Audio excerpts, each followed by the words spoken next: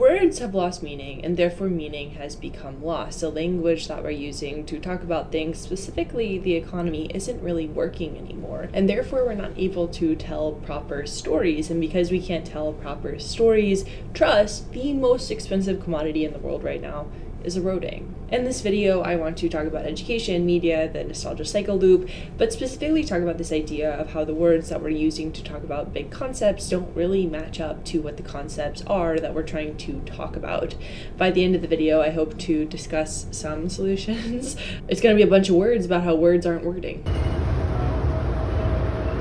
The whole concept of this video is Nietzsche asking, is language the adequate expression of all realities? When asked what truth and knowledge really means, he came up with this question, which is a good question to be talking about, because is language an adequate expression of what's going on, especially in context of the economy? Anna Deavere Smith wrote about this in her book, Talk to Me, where she talks about this idea that language doesn't always mean what we want it to mean, and she wrote, we get so used to hearing things that they have no meaning.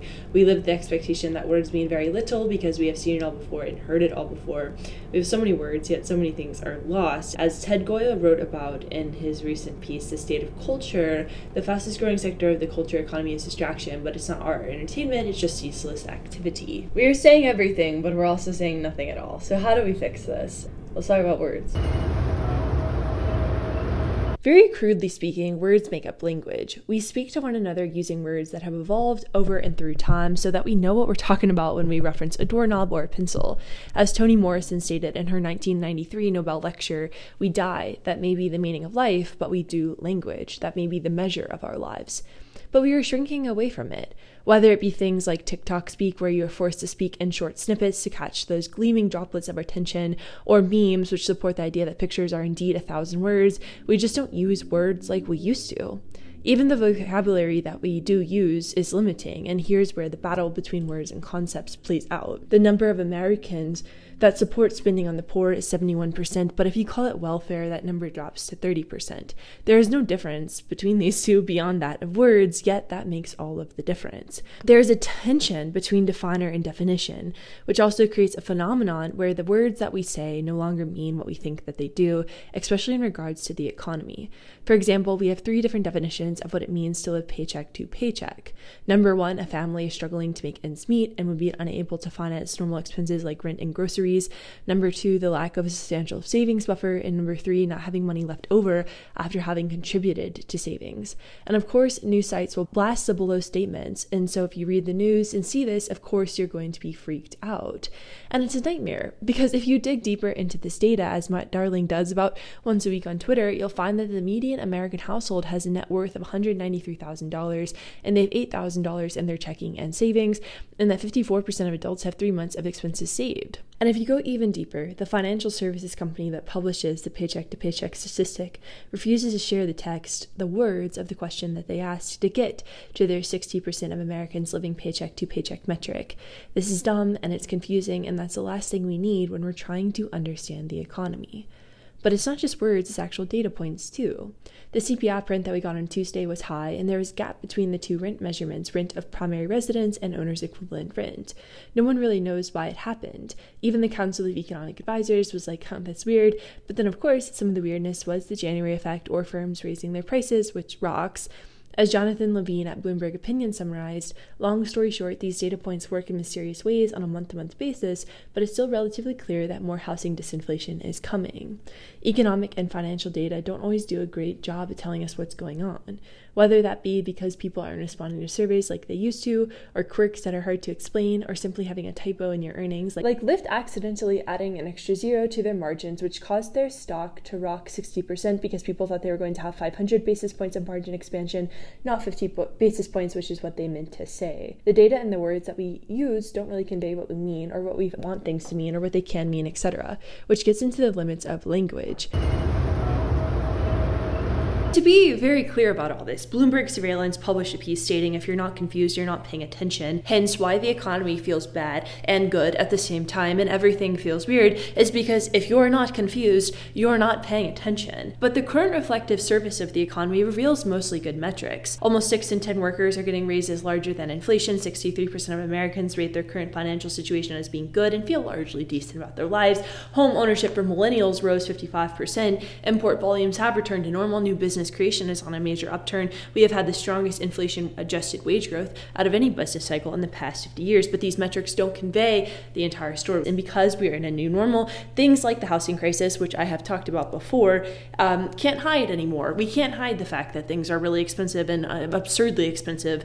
As Henry Hill wrote about, the end of zero interest rates mean that long-running problems such as the housing crisis and stagnant real wage growth can no longer be disguised by cheap credit. The decision to take the tactically easier path of salami slicing austerity instead of actually designing a smaller state means government is big as ever, but nothing works. This leads to a disconnect between consumer sentiment and economic data, something that I've talked a lot about, and the language that shapes sentiment via the interpretation of the data is the culprit here. Like, number one, we're just bumming each other out all of the time. I had the opportunity to talk to John Byrne Murdoch at the Financial Times about this idea of language and how it ultimately shapes progress. Progress can come from many different ways, but one that is often overlooked is the role of culture, and language really is being used here just as the sort of proxy for what the culture was at that time. So it's the words we use would have been part of this, but we're using words just because they're the best way we can capture culture, as it were. His piece, Is the West Talking Itself into Decline?, analyzes how language can do a lot in shaping our economic reality, and he highlighted that the words that we use are no longer positive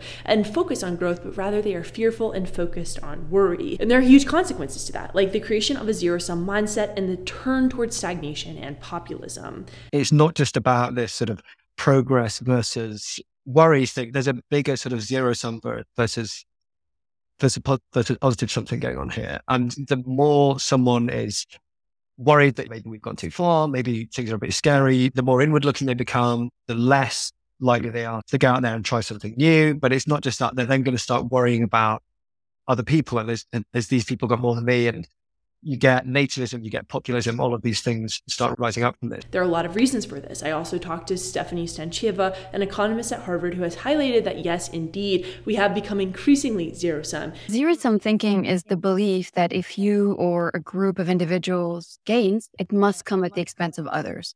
So the world is in a fixed amount of resources. If one group gets more, then another group needs to get less. You can contrast this to a positive sum of the world where everyone could be better off. We think that the only way that we can win is if no one else wins. And this pattern of thought is very common in younger generations, which is even more concerning. Younger generations are significantly more zero-sum than the older generations. And you might correctly wonder, is this an age effect? Do you just become less zero-sum over your lifetime? So the older cohorts have grown up in environments where economically things look brighter, as opposed to the younger generations today. And so you see a total flip image of this in, let's say, many developing countries or emerging markets where actually things are much better now, and you see the younger generations being less zero-sum. This also leads us to what researchers are calling the need for chaos. As Derek Thompson summarizes, it's status-anxious people who feel marginalized in relatively rich countries like the United States. They're more likely to engage with politics as a kind of game. They feel empowered by chaos. This is a problem. If you're not feeling anxious, it means that you don't care. If your words aren't one of foreboding, it means that you're not paying attention, which, to be fair, isn't totally wrong. Things to be anxious about are numerous. The geopolitical warfare, the walls of any sense of structural affordability caving in, the endless political tricks, but yet there is an element of this that we have to address, because as Marilynne Robinson asked when somebody was like, why don't we recognize good things, she said this: it's as if we're all supposed to be cynical, even though, as you say, many of us have excellent grounds to not be cynical at all. It's a mannerism, it's pose, it's perhaps more characteristic of privileged people than of people who really might be wondering about justice and mercy. It's terrible to say that a great civilization could collapse from a force of fad, but sometimes I feel like that is what's happening. So this is a problem, we're using bummer words, looking at each other with eyebrows raised, feeling like only one of us can win, while also trying to sow the seeds of hell in our already burning communal garden or whatever. Jamie Dimon was at Davos, and this is the Burning Man for Big Business, that meeting where they all kind of talk at each other and they're like, look at how smart and cool I am. And he said the following on Trump. I wish the Democrats would think a little more carefully when they talk about MAGA But when people say MAGA, they're actually looking at people voting for Trump, and they think they're voting, and they're basically scapegoating them, that you are like him. And I think people should be a little more respectful of our fellow citizens. Jamie Dimon has been wrong a lot. Everyone is wrong a lot. But part of what he was saying was that the language that we are using to talk about politics, to talk to each other, is not right. The Biden administration is not truly listening to the concerns of MAGA, but it's vice versa. Nobody's listening to each other anymore. We're just hearing one another. Jay Rosen, a journalism professor at NYU, wrote, "The internet is rewiring not only the media sector, as with streaming, but the public itself, which is breaking up or being broken into multiple, some say parallel realities. As you can tell from my attempt to describe it, we do not have a good language for this shift. The words are not working. Everything requires some element of context that has gotten completely erased in the layers of meta-irony that we interact with when we talk about things like paycheck to paycheck.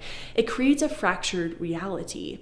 Not only are we not seeing each other, we're not even on the same plane of existence." John Byrne Murdoch again. The left-right divide is substantial. People can have very different views on things, but you get zero-sum and positive sum on both sides of the divide. And as that divide just starts getting really interesting in terms of how it plays out in politics, like whether people are pro-globalization, for example. If you view interaction between countries as one wins and one loses, rather than as everyone can do well, then you end up with very different policy outcomes. So that sort of shift is really being drawn out by a lot of recent trends. And there's been some fascinating papers looking at this and how you get this sort of self-perpetuating relationship where as GDP grows, or people hate GDP, but let's say as general living standards improve, the evidence of a rising tide that lifts all boats encourages people to be more positive self and to think, hey, we can all succeed here. Whereas when you get a sort of a period of structural stagnation, slowdown in growth, like we've seen in developed worlds over the last, say, 40, 50 years, that in itself feeds more zero-sum views because people feel that there's less scope for upward mobility and they therefore start worrying more about who's winning and who's losing. And then those attitudes can lead to policy decisions which make that slowdown, which sort of lock that slowdown in even more. Everyone knows that the media headlines are impossibly negative. They're a constant thrum that hacks into our consciousness and essentially is impossible to escape. The business model of media is noise, which is why they prefer covering Trump to Biden. The sauce sells. And the more clicks, the more money, blah, blah, blah. We all know this. I've talked about it a lot. The crowing of media headlines, such as this one from CNBC that happened, as Helene Meiser describes, we rally 5% in a straight line and we get 1% down day and the banner is gigantic, as if the markets have been heading down for weeks. Media is always going to want to exacerbate whatever is going on. The area is also the business model of news, right? It's profitable for people to eat bad news for breakfast. As Jared Bernstein, the chair of the White House Council of Economic Advisors, said, in particular, respondents had been less likely since 2022 to hear good employment news than pre-pandemic, even controlling for the strength of the labor market. It's similar to how the media covers Trump because he is not boring. Bad news is not boring. Good news is. So naturally, people are hearing bad news all of the time. Of course, they're going to feel bad. I also had the chance to talk with Will Stansel, Twitter king and research fellow at the Institute of Metropolitan Opportunity. Almost everything you think about the world outside of your immediate experience arrives to you through some form of media, or comes from someone who you know who probably heard about through some form of media. And by media, I just don't mean just like CNN, but I mean, anything on the internet, anything on the TV, anything you read, everything you know about these things is coming to you from a third party. And part of it is the business model of clicks, right? Bad news sells. John Byrne Murdoch and how competition has led to these increasingly angry headlines. There was a great paper recently which was looking at economic news or just sentiment in news as a whole over the last sort of 200 years. And that again found that over this last roughly 50-year period, we've seen a significant dip in the way the media industry just talks about everything. And there's really interesting arguments people have put forward for this about, could this have been because that was when the level of economic competition between news organizations increased? There was a greater incentive to have people reading your story or your front page and not someone else's. And that maybe led to more sensationalism and the negative bias. I think that the negative bias in news headlines and stuff is fairly well established. A lot of people would certainly recognize that. So that's one theory. There's an interesting theory I saw as well from a professor of journalism was maybe even in the last 15 years that could have accelerated because we've got into the real sort of dog-eat-dog world of online journalism where media revenues are drying up, and you're even more incentivized than before to be more outrageous in your headlines. And Will on how money is really in the virality, which again is often bad news. There's always a tension in media between telling people what they want to hear and telling people the truth. If you're producing media, your incentive really is you need an audience. And the way you get an audience is mostly just telling people stuff that they will find, that will validate their biases and that will, is what they want to hear. And that will sort of activate them emotionally. It's even especially obvious with the Super Bowl commercials. Temu, which I actually did a deep dive on for with Wealthsimple, spent $21 million on their little Super Bowl commercial advertising the idea of shop like a billionaire. For context, Temu is one of the many discount retailers out of China, sweeping the globe, selling things like a hammock for cats, a watermelon slicer that looks like a medieval torture device, a USB-powered mini desk vacuum, or levitating plant pots for like $3. They sell all of those things for very, very cheap. Their primary audience is actually Gen X/Boomer World, which makes sense as they spent $1.2 billion advertising on Meta, the home of Facebook, in 2023. But they gamify the shopping experience with roulette wheels and absurd discounts, and all the while they promise that you too can shop like a billionaire. The language of that, through the lens of a perfect model of overconsumption, such as Temu, calls into question the price of pleasure and the cost of convenience. What does shopping like a billionaire really mean? Temu is a mirror reflecting our deepest desires in the digital age, where we consume to feel. But the most upsetting thing about this is the truth of it. Everyone wants to be a billionaire, perhaps because they want to spend money incessantly, but mostly for the safety of it. That's why it was sort of funny that another big spender at the Super Bowl was Hobby Lobby, was religion. One commercial, which was funded by Hobby Lobby, was titled He Gets Us, and another was for Hallow, a Christian prayer app backed by A16Z. And of course, Taylor Swift, existing in her own form of religion, was there too. But there are similarities between Temu and the ads for faith, specifically through the lens of language. The Temu ad, which artificially promises safety and belonging via spending money on dropship plastic items ripped from Amazon storefronts, is offering the same thing that the religion commercials are, in completely different ways, but essentially the same thing. Both say, come here and be okay. Consumerism is a religion in the sense of salvation in the form of momentary pride.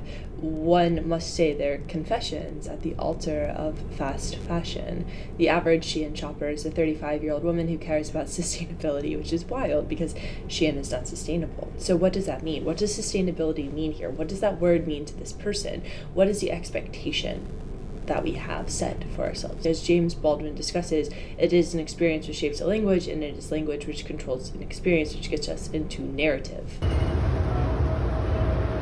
So words shape language and language shapes narrative, but as Jeanette Winterson wrote in Why Be Happy When You Can Be Normal, something very relatable to me, when we tell a story, we exercise control, but in such a way as to leave a gap, an opening. It is a version, but never the final one. And perhaps we hope that the silences will be heard by someone else and the story can continue, can be retold. When we write, we offer the silence as much as the story. Words are a part of the silence that can be spoken. There's no more silence. At least it's harder to find. And the silence is where the growth exists, usually when the noise stops and it's just you and all the stories, and the iteration towards finality is filled with gaps, and the gaps are becoming smaller and smaller because there is more and more to distract. And this is because of the dopamine hits of social media, something that is likely never going to go away but will probably need to be managed. But social media wants you to feel anxious. It wants you to freak out, because if you're freaking out, it means that you care and you're going to continue to scroll, right? You'll keep on scrolling and you'll keep on swiping and you'll freak out more. The normal things that you do, it's actually a sign that something's wrong with you. You're a mess. You're an absolute mess. Give me your data. Give me your money. Keep scrolling. Keep swiping. Give me your time.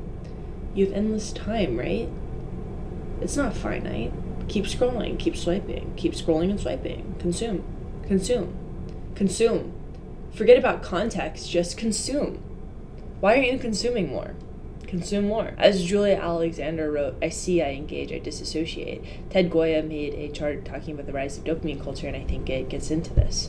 Why we scroll, why we swipe, why we scroll. It's because we want to feel something. And this is very, it's tough. It's tough. And this is the backdrop of the whole phone as an extension of the arm thing. the assisted living device of the phone. And again, I'm veering into old man yelling at cloud territory, but the way that we experience time is completely warped now. Time has been compressed to the past, the present, and the future all at once as we interact with everything all the time across every time period, as Douglas Rushkoff discusses in his very good book, Present Shock. Rushkoff argues that we have experienced narrative collapse. I don't know if it's so much narrative collapse as much as it is narrative stagnation. And Marcel Proust wrote in Time Regained, "Indeed, nothing is more painful than this contrast between the mutability of people and the fixity of memory, And that's sort of where we are. We have this weird balance of existing in memory palaces that are inescapable, not a bad thing due to social media, as well as trying to figure out exactly what the capital I individual is meant to be doing here." Donna Stone Cipher wrote the beautiful poem, The Ruins of Nostalgia, which captures the memory part of personhood. This is just an excerpt, just a part of it. But she writes, "The barber is dead. Long live the barber. The city of our youth no longer exists. It exists in our minds. The barber's pin-up calendars are smoldering their way down the landfill. Johannes Hofer believed that nostalgia could be cured with opium, leeches, or trips to the Alps, but we know the only cure for nostalgia is nostalgia." I've discussed the nostalgia cycle loop before and how we just tell the same stories again and again and again. The Marvel Cinematic Universe, for example, existing in the past is easier than engaging in the present, but what happens when the past is no longer the past? As T. Beckett Adams highlighted, Alicia Keys hit a sour note in her live Super Bowl appearance, which happens, it's fine, she's still incredible, but it was edited out of the official YouTube page. He writes, "For all the recent discussion re the post-truth world, we need to talk more about what record keeping should look like in the internet era. Because things like this audio swap with no explanation or heads up given, it's crazy making. How are we ever supposed to return to something approximating consensual reality when even the trivial things that we experience as a nation undergo stealth edits?" So what I am saying here in very fast language is time is weird. I'm saying it quickly. Time is weird. It doesn't work like it used to. And because time is weird, we are haunted by our memories. Everything is everywhere all of the time, so we end up craving the past, but the past, due to changes in technology, is now malleable. And that fractures our reality even more. And finally, that gets to the part of trust.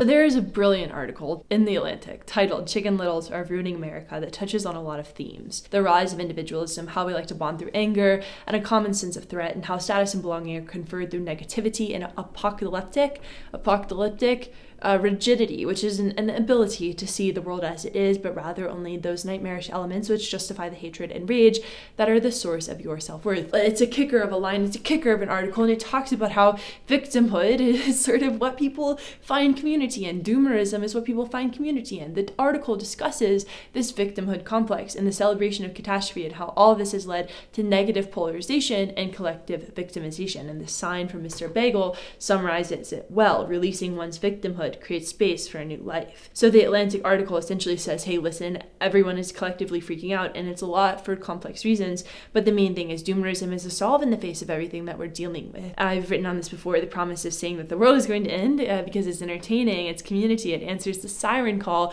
of the leadership crisis that we have, but why is it happening? And I think it's happening for three main reasons. Part one is the Kafka quote: "You're free, and that is why you're lost. It is hard to have autonomy." And the second part is we live in an economic reality, which, I told you I'd get back to it eventually. We have a structural affordability crisis. There really isn't a beginner mode. The Mitsubishi Mirage no longer is being sold. There's no car for sale under $20,000. We're all very aware of what's going on in the housing market.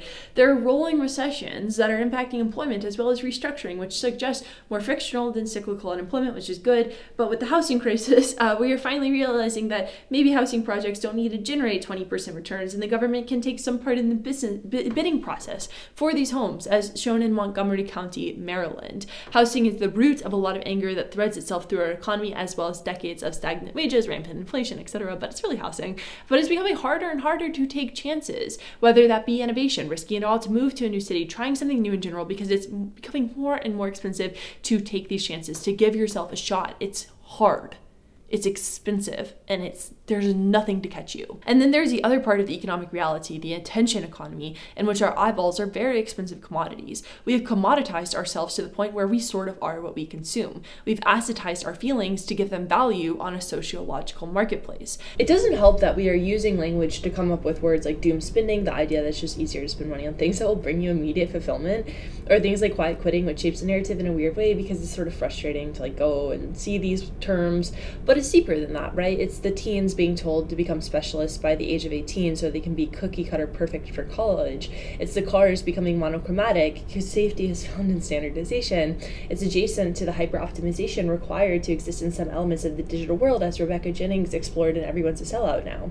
She writes, the commodification of the self is now seen as the only route to any kind of economic security. Because if you're not appeasing the algorithm, good luck out there. And when you're constantly being sold to, when everything is a team lad all the time, you get to another part of the Chicken Little essay where it's very difficult to trust. The US has very low trust, a bunch of eyebrows raised at one another in skepticism that makes sense, but it's also a bummer. And this gets into the final part. We just don't see each other anymore. Derek Thompson just published a post on how we're not hanging out anymore. The whole loneliness crisis thing. As Rushkoff wrote in Present Shock, in the real world, 94% of our communication occurs non-verbally. Our gestures, tone of voice, facial expressions, even the size of our irises at any given moment tell the other person much more than our words do. Without such organic cues, we have to rely on retweets and likes to get it, even though we have not evolved over hundreds of millennia to respond to those symbols in the same way. So again, we are subjected to the cognitive dissonance between what we are being told and what we are feeling. It just doesn't register the same way. We fall out of sync. So we are hyper-connected to the point of disconnection. We are compartmentalizing everything in an attempt to manage it all, which makes it all feel even weirder. And if you will allow me to be an absolute hater for a second, these Apple Vision Pro goggles and the Meta goggles, it's going to make all of it even weirder. The last thing that we probably need is another piece of technology that disconnects us. And of course, the goggles are great for people who need them to connect with the world, those with disabilities, etc. But the goggles, as a philosophical concept, Gitapur wrote, this society which eliminates geographical distance reproduces distance internally as spectacular separation. As Jacob Needleman wrote in Time and Soul, the essential element is to recognize how much of we call progress is accompanied by and measured by the fact that human beings need less and less conscious attention to perform the activities and lead their lives. The real power is the faculty of attention. It's one of the most indispensable and most central measures of humanness. We are what we pay attention to. And one of the worries with goggles is that we're becoming more and more hyper-fragmented, more and more sucked away into our spaces, seeing only what we want to see and removing all friction. And already, the removal of friction is the root cause of the loneliness crisis. Rosie Spinks wrote the wonderful article titled The Friendship Problem on why friendship feels like admin now, why you have to send your friends a Calendly link in order to have lunch with them. And she quotes Esther Perel. Modern loneliness masks itself as hyperconnectivity, and so people have easily 1,000 virtual friends but no one to ask to feed their cat. That loneliness, which is really a depletion of social capital, is extremely powerful. Everything about predictive technologies is basically giving us a form of assisted living. You get it all served in uncomplicated, lack of friction, no obstacles, and you no longer know how to deal with people. Because people are complex systems. Relationships, friendships are complex systems. They often demand that we hold two sides of an equation, and not that you solve little problems with technical solutions. And that is intrinsic to modern loneliness. Everything has been optimized to the point of near non-use, including friendships. The commodification of self contributes to that. Tech as a forcing function to create aesthetics, define culture, and monetize people. As Jonathan Haidt wrote on the insistent digital need, the proliferation of smartphones and social media mean that young men and women now increasingly inhabit separate spaces and experience separate cultures. So we compartmentalize. While dealing with true economic reality and then also exacerbating some elements of reality to create a sense of friction, loneliness, and we hyperconnect to the point of disconnection. David Brooks ended his Chicken Little piece calling for common love and collective action, which is really all that you can do when you talk about this stuff. There isn't an easy solution. One could say, well, log off, you clearly need to, but that leads us to an absolute loop in which it's impossible to escape the void. As Chris wrote on social media's trap and inferior equilibrium. Because social media is where all their friends are, most teens have no choice but to use it. Meanwhile, a minority of teens do not use it, but they are also unhappy because they miss out. Everyone is therefore less happy. Timothy Roy argues that solution is finding true community through gathering those that build community, being near each other, allowing friction, knowing friction comes with failure. So we've gotten to this point where everything is perception, where everything is constantly some sort of spectacle, something to pay attention to, which becomes almost impossible to exist in. Society isn't reducible to a bunch of, numbers that voters aren't living in a universe unto themselves with a set of preferences that were fixed at birth that will, then determine how all elections will come out, that we can math all of this out from the start. I think it's really important to me, this idea that people affect each other, they communicate, they talk, that this happens in ways that are chaotic and hard to predict. And here there's some interesting avenues to try to experiment with different, for instance, messaging, different interventions, and fostering, for instance, a view that there is cooperation, that many great things have happened in humanity because people have cooperated, that there are many situations that are in fact win-win, or there's ways to try to make them win-win. And it depends a little bit on us and a lot on policy too. I think just a more overtly aspirational culture that says, hey, how can we make things better? I think would, all other things being equal, certainly create an environment where those innovations and advances are more likely to happen. A large part of looking forward might be recognizing our connections, as Adrienne Rich says, and on lies secrets and silence. There is no truth. A truth is not one thing, or even a system. It is an increasing complexity. The pattern of the carpet is the surface. When we look closely, or when we become weavers, we learn of the tiny multiple threads unseen in the overall pattern, the knots on the underside of the carpet. I think the biggest thing is changing the way that we talk about the economy, too. You can't have an asterisk next to everything saying this might not apply to your individual situation. There's been a lot done to recognize the structural issues of affordability, but policy will increasingly need to move in that direction. And it has, but we also need to be mindful of the way that we consume financial information. And no, at the end of the day, that headlines are a business model. I always struggle with ending pieces, and even just talking out loud, I'm like, there's so much more to be said, but you kind of have to stop talking eventually. I don't like being prescriptive. I much prefer to be descriptive, but when you bring up big problems, you have to talk about big solutions. But the words sometimes aren't enough.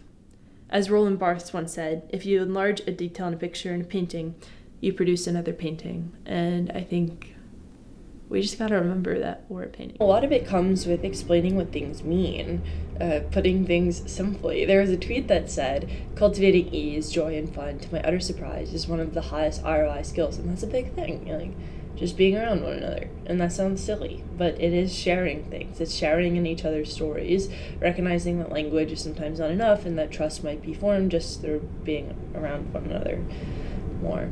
Sean Thomas Del Reese says it better than I can, because right now there's someone out there with a wound in the exact shape of your words. I don't know the solution. Hank Green once said, if we knew the solution, we would do it, or at least we would get closer. And this is just going to have to be something that we address as we co-evolve with our phones and with the goggles and all of those things, because they're not going away, right? So it's going to be. And the reason I spent so much time on this piece is because it's going to be important. It's going to be important to think about this and, have the words to describe the things that we're feeling. Because when we think about things like the vibes being off, a lot of that is people not having the language to describe their lived experience. Like, it's like, what am I feeling? I don't have the words for it. And so it's really just like creating that space, creating a way to communicate about these ideas. That's enough for now. Hope y'all are doing okay. This is also a newsletter with like charts and stuff. Khaled.substack.com. Also a podcast version. Let's Appreciate on every podcast platform. And TikTok, Instagram, YouTube, everywhere. Hope y'all are doing okay, and I'll talk to you very soon. Very soon.